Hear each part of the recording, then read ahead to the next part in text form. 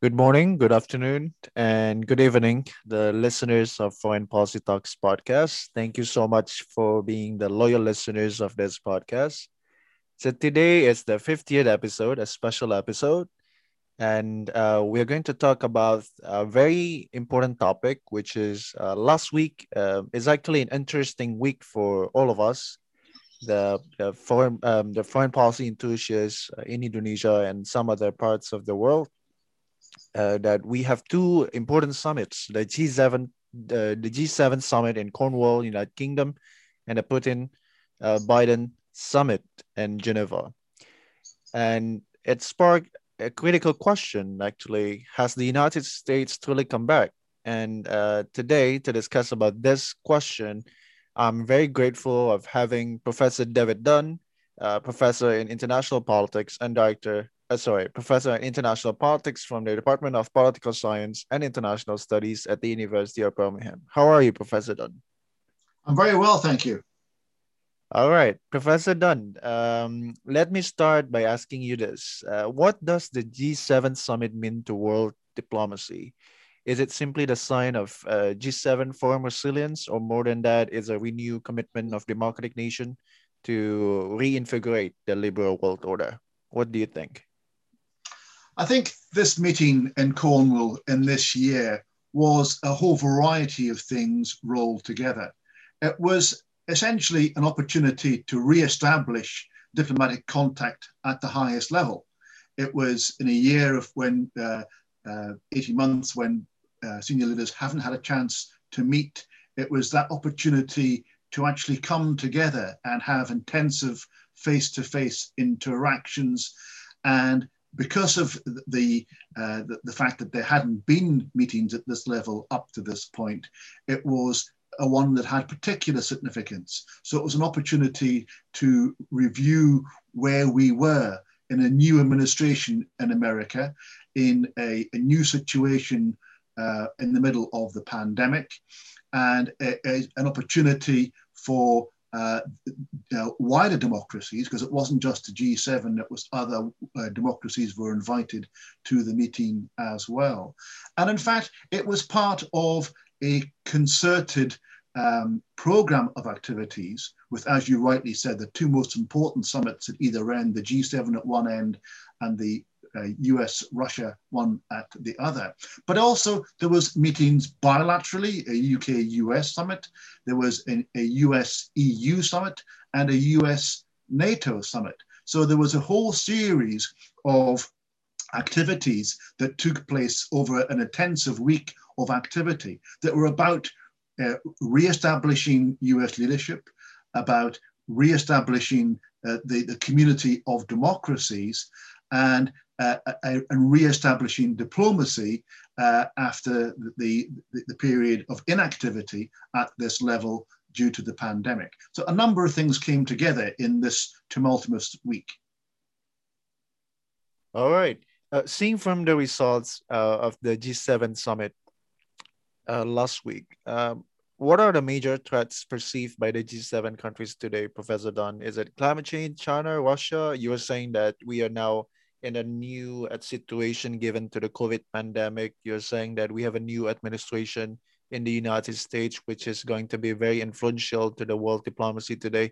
So, what do we have a new threats perceived by the G7 countries, Professor Dunn?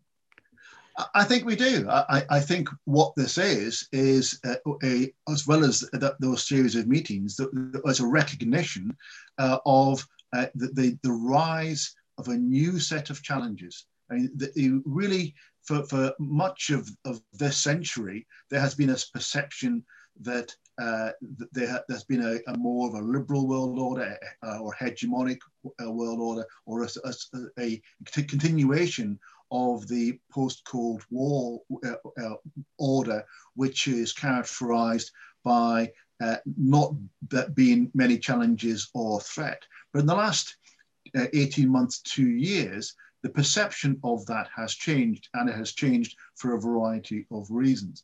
The pandemic, I think, is front and center, and the pandemic the COVID challenge has many dimensions, and that, of course, is the most immediate challenge that the G7 were forced to address.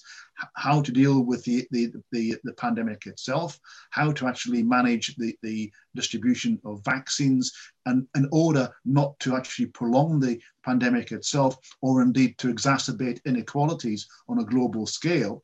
And of course, how to plan the economic recovery, because the COVID crisis is as much an economic crisis as it is a world health crisis. But the pandemic has also made us realize actually that there are existential threats, there are real issues out there that can disrupt massively the way in which we think the world should run and has been running for most of our lifetimes. And therefore, the pandemic has made people aware of the need to actually think about climate change and the pace of climate change, the fact that we have a very small window in which to actually arrest the rate of global warming, has also made that a major crisis. And the awareness of climate, of course, is made more difficult by the fact that actually so much money and so much debt has been built up dealing with the short-term crisis, which by comparison is the minor crisis, and yet there is a need to also pledge to deal with the longer-term existential crisis of climate change. And then, of course, so you've got these two things which are systemic, which are, in a sense, not a consequence of malign human action. And at the same time as that, you've also got dealing with Russia and China. And here you have a mirror image. You have the difficulty of dealing with a declining power and difficulty of dealing with a rising power. Difficulty of dealing with the declining power is that this declining power, Russia, sees its best interests as being a disruptive force on the world stage, being a one that tries to actually discredit and disrupt the practicing of democracy and the world economy.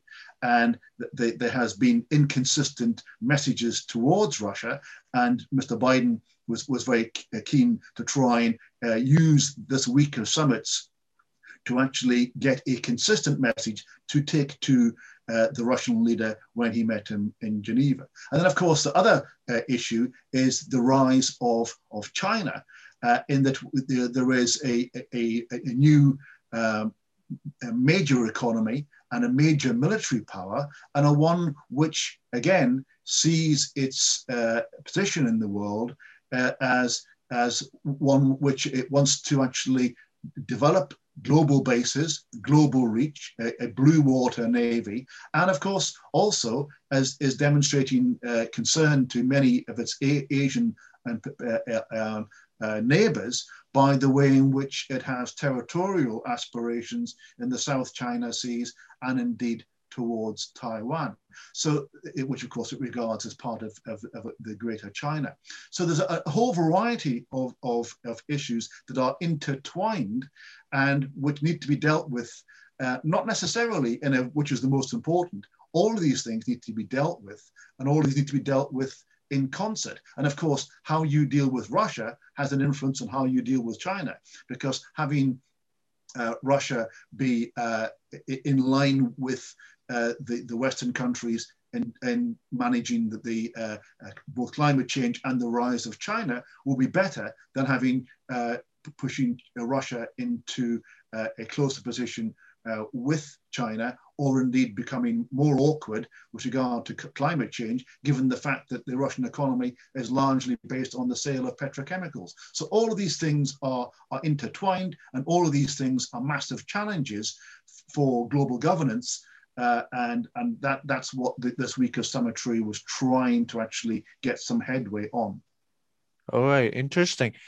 You were saying that China has a high percentage of the G7 countries' future plans. And are we seeing any strategy of the G7 countries in facing China's growing political and economic influence, Professor Don?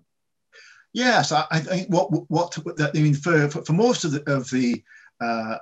China's rise, there has been a willingness to to give China the benefit of the doubt, to actually not press hard on the intellectual property theft that many allege has gone on with regard to China, the way in which the Chinese have manipulated their currency to actually allow their economy to grow at the pace in which it is growing.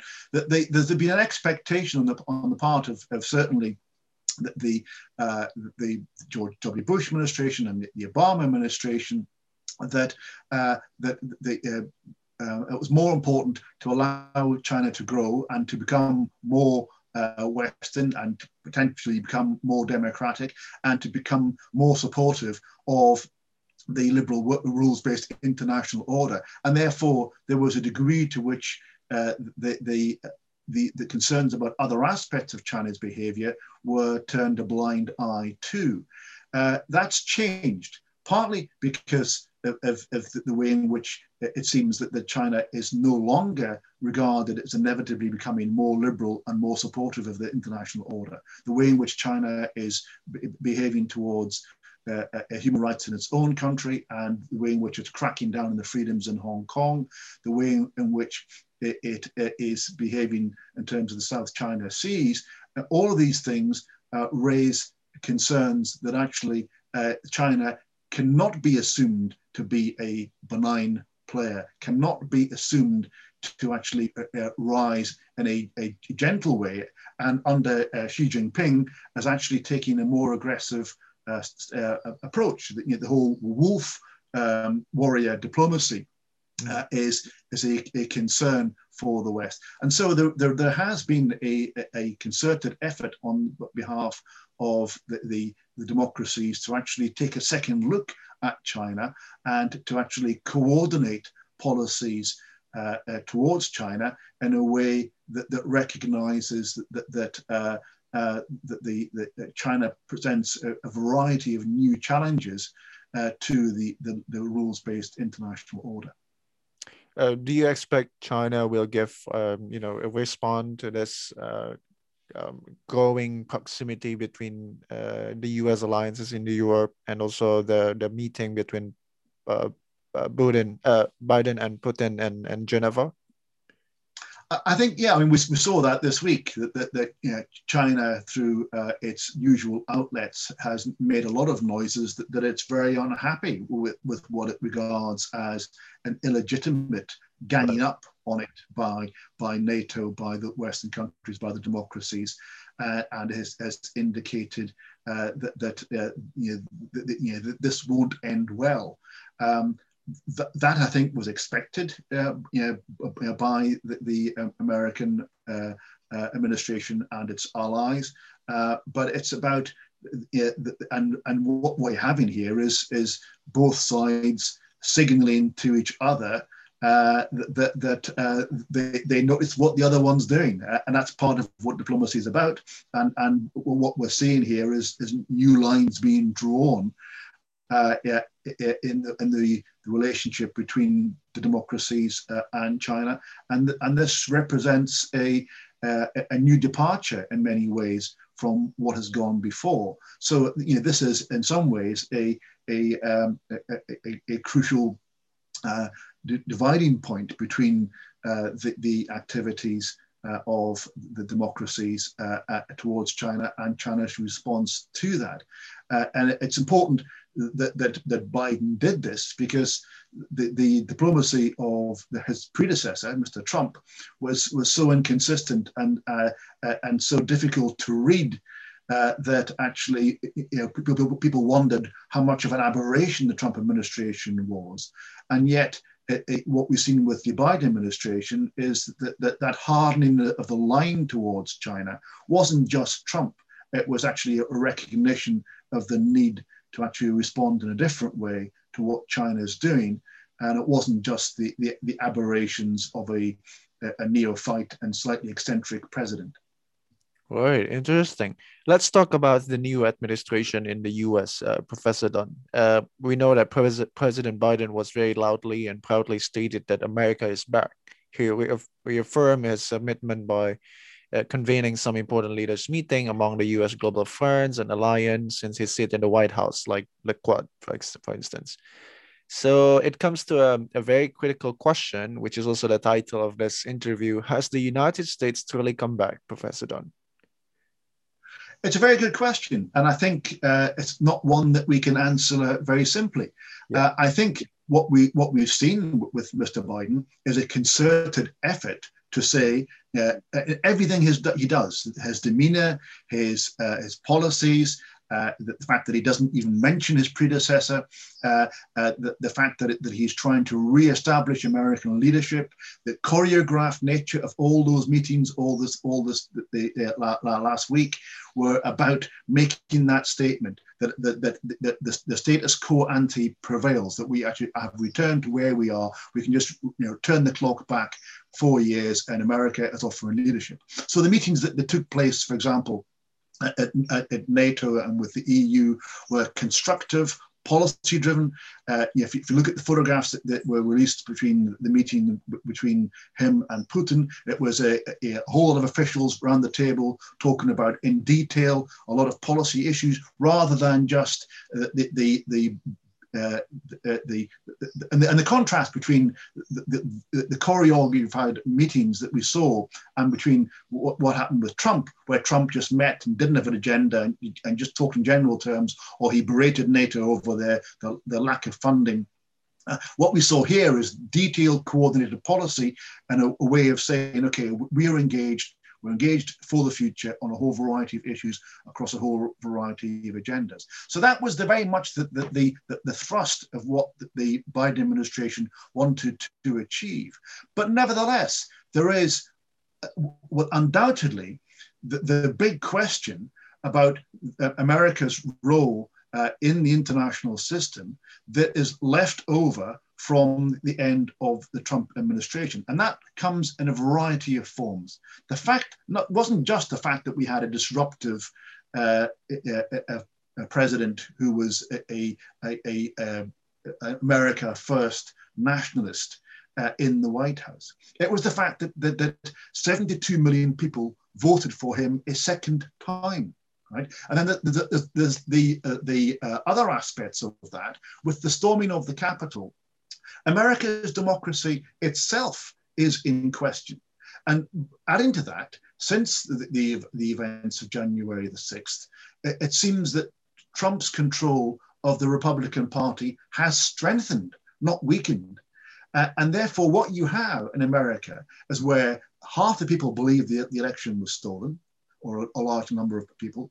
The legitimacy of the election process in America is in question and has been disputed. You have one of the major parties, a formerly internationalist party, believing in these conspiracies, believing in the agenda that Mr. Trump has set. And therefore, that really raises a question for America's friends and foes alike as to what happens in 2.5 years' time when there's another presidential election, and when America is faced with the question of who it elects and whether it believes the result. So you have the irony of Mr. Biden rallying the democracies, arguing for liberal values and democratic values and promoting democratic values, when actually there's a real problem with American democracy at home, and that could actually undermine the future role of the United States unless those problems are addressed. And there seems no willingness on the Biden administration to tackle those issues head on. And therefore, whether America is back really depends on whether America can sort its own act out, its own house, put its own house together in a way that actually would restore America to the place it was previously viewed as being, or whether America is in many ways a divided, fractious, politicized, and troubled democracy on the world stage. All right. I'd like to continue with the interesting commitment made by the United States and United Kingdom. So both countries were signing a new Atlantic Charter, And some commitments stated in the charter are talking about defending democracy, working together to bolster collective security in the face of challenges such as cyber attacks and climate change.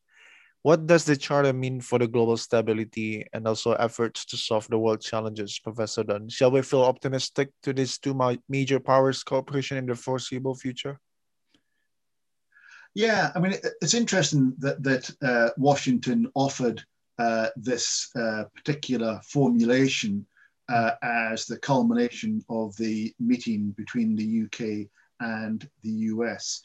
And it's harking back 80 years to the first Atlantic Charter in 1941 between Roosevelt and Churchill, which laid the foundations for the principles and indeed the institutions of the post-war world order, and about democracy, the founding of the United Nations, the democratic principles, self-determination, all of those things. And it's slightly ironic, I think, and that at that stage, Britain and America were major powers. The internationalism wasn't in doubt, and they were about to shape the world order. Contrast that to 2021. You have America, which is, I say, a troubled democracy, split at home, questioning the legitimacy of its democratic process. And you have in the United Kingdom, a country that is now left the EU, is disputing the agreement it reached with the EU over the Northern Ireland Protocol, is seen as going its own way on world trade, and is in the form of Boris Johnson, is showing its own form of populism. I mean, it's really interesting that before the G7 meeting, the last world leader that Boris Johnson met was Urban from Hungary, who is someone who is a very controversial figure, a populist, and not necessarily someone regarded as a very democratic, supportive person. And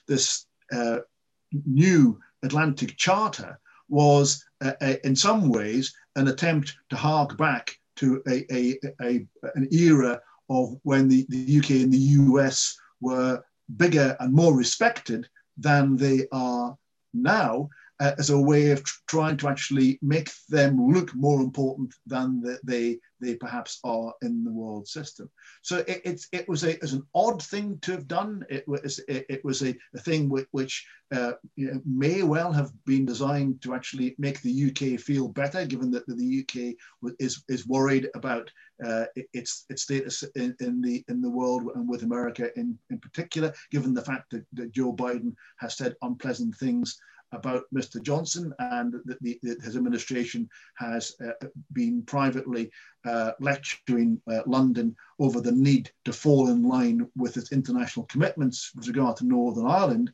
in a way which indicates that relationship is in a less good place than it previously has been, as a consequence of the particular form of Brexit that Mr. Johnson has chosen to pursue, and the way in which he is pursuing relations with the EU, particularly with regard to Northern Ireland.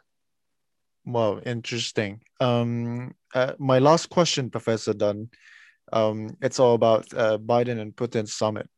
We know that Russia is one of the biggest threats for the United States. So after seeing the summit last week, do you see a significant difference for the United States-Russia relationship in the coming years compared to what Trump in the past 4 years had, for instance? I think what Mr. Biden was keen to do was to put US-Russian relations on a clear foundation. What we had for the last 4 years is a president who was massively inconsistent in the way in which he dealt with most issues, in fact, but in this case, they applying this to US-Russia relations.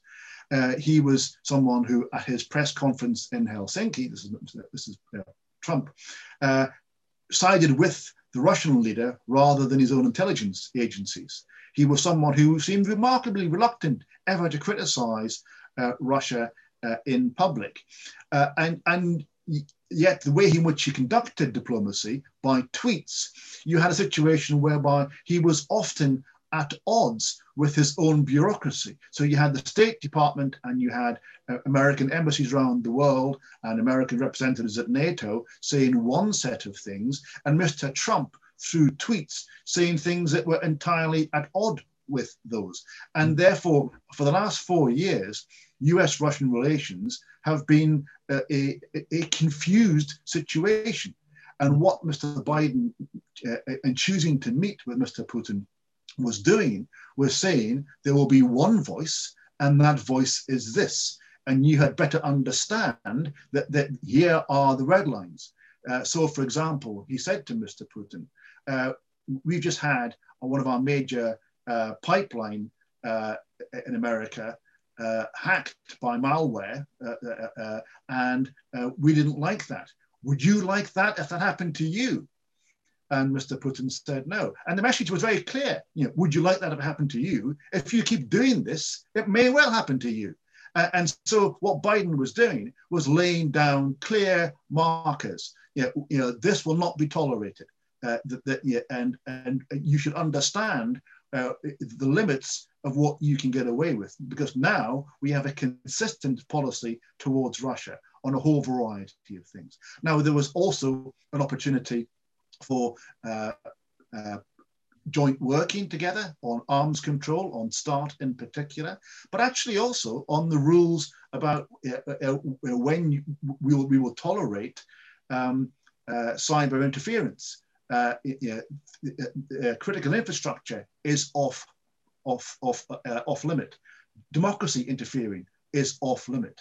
And if those things are transgressed, be clear, there will be clear consequences of those actions. So it was about an opportunity to do several things. It was, in many ways, the whole week was a build-up to the meeting with Putin. It was, I'm going to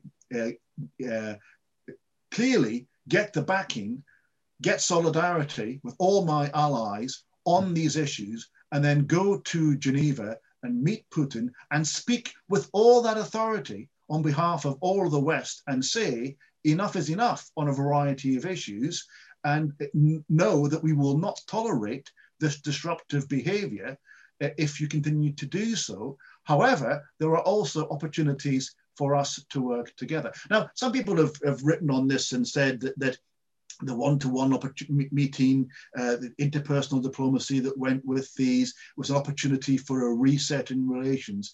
I think that entirely misses the point of what Biden was doing. There was very low expectations on this meeting. There was never going to be any sort of breakthrough, any bonhomie, any looking into each other's souls, as George W. Bush said of Putin 20 years ago. That was never a prospect. What there was instead was a hard-hitting act of diplomacy of saying, no, that if you behave this way, there will be consequences. It was clear communication of limits of behavior. And sometimes in diplomacy, that's what is necessary. It's not all a question of breakthroughs and improved relations. It was actually a case of knowing where we stand. And that's what it was about. There's no expectations that the US-Russia relations are going to improve anytime soon, because in many ways, they're fundamentally at odds. What you have is, on the one hand, America wanting to reestablish this rules-based international order. And on the other, you have a Russia who believes that actually democracy is a threat to him. He doesn't believe in democracy. He actually wants to disrupt the democracies from acting in concert, and he will try and do anything he can through supporting rogue statements or interfering in elections or any other sort of actions that disrupt those things. So there's very little opportunity for them to come together on a range of issues. There is scope for range of issues, for some issues, for example, arms control, but fundamentally, it's about laying down the rules of the engagement going forward. And I suspect that Biden was successful in delivering that message. Whether Putin responds to that will be a test of time. And if he transgresses again, then America will have to follow through and respond to those things. But there is a troubled relationship between the democracies in America and Russia. And that's what was on display this week, I think, in Geneva. Amazing. It was an amazing conversation with you, Professor David Dunn. From our conversation, we know that the summits last week, it was a manifestation of the concerted program of activities and also a concerted set of efforts to solve the global challenges, to rebuild the U.S. global alliance, to reaffirm the commitments of the world advanced economies and the world's largest democracies against the major challenges, the threats that you said earlier about China, about Russia. And it's worth to explore the future maneuvers of the U.S. president and also the G7 countries, particularly in rejuvenating in the relationship with different countries from different parts of the world, including to Asia and Southeast Asia or ASEAN, which is we haven't heard so far part of the Quad meeting. So thank you so much, Professor Dunn. It was nice talking to you. I believe the listeners get a lot of knowledge and insights about the summits last week. And please stay safe, Professor Dunn. Thank you.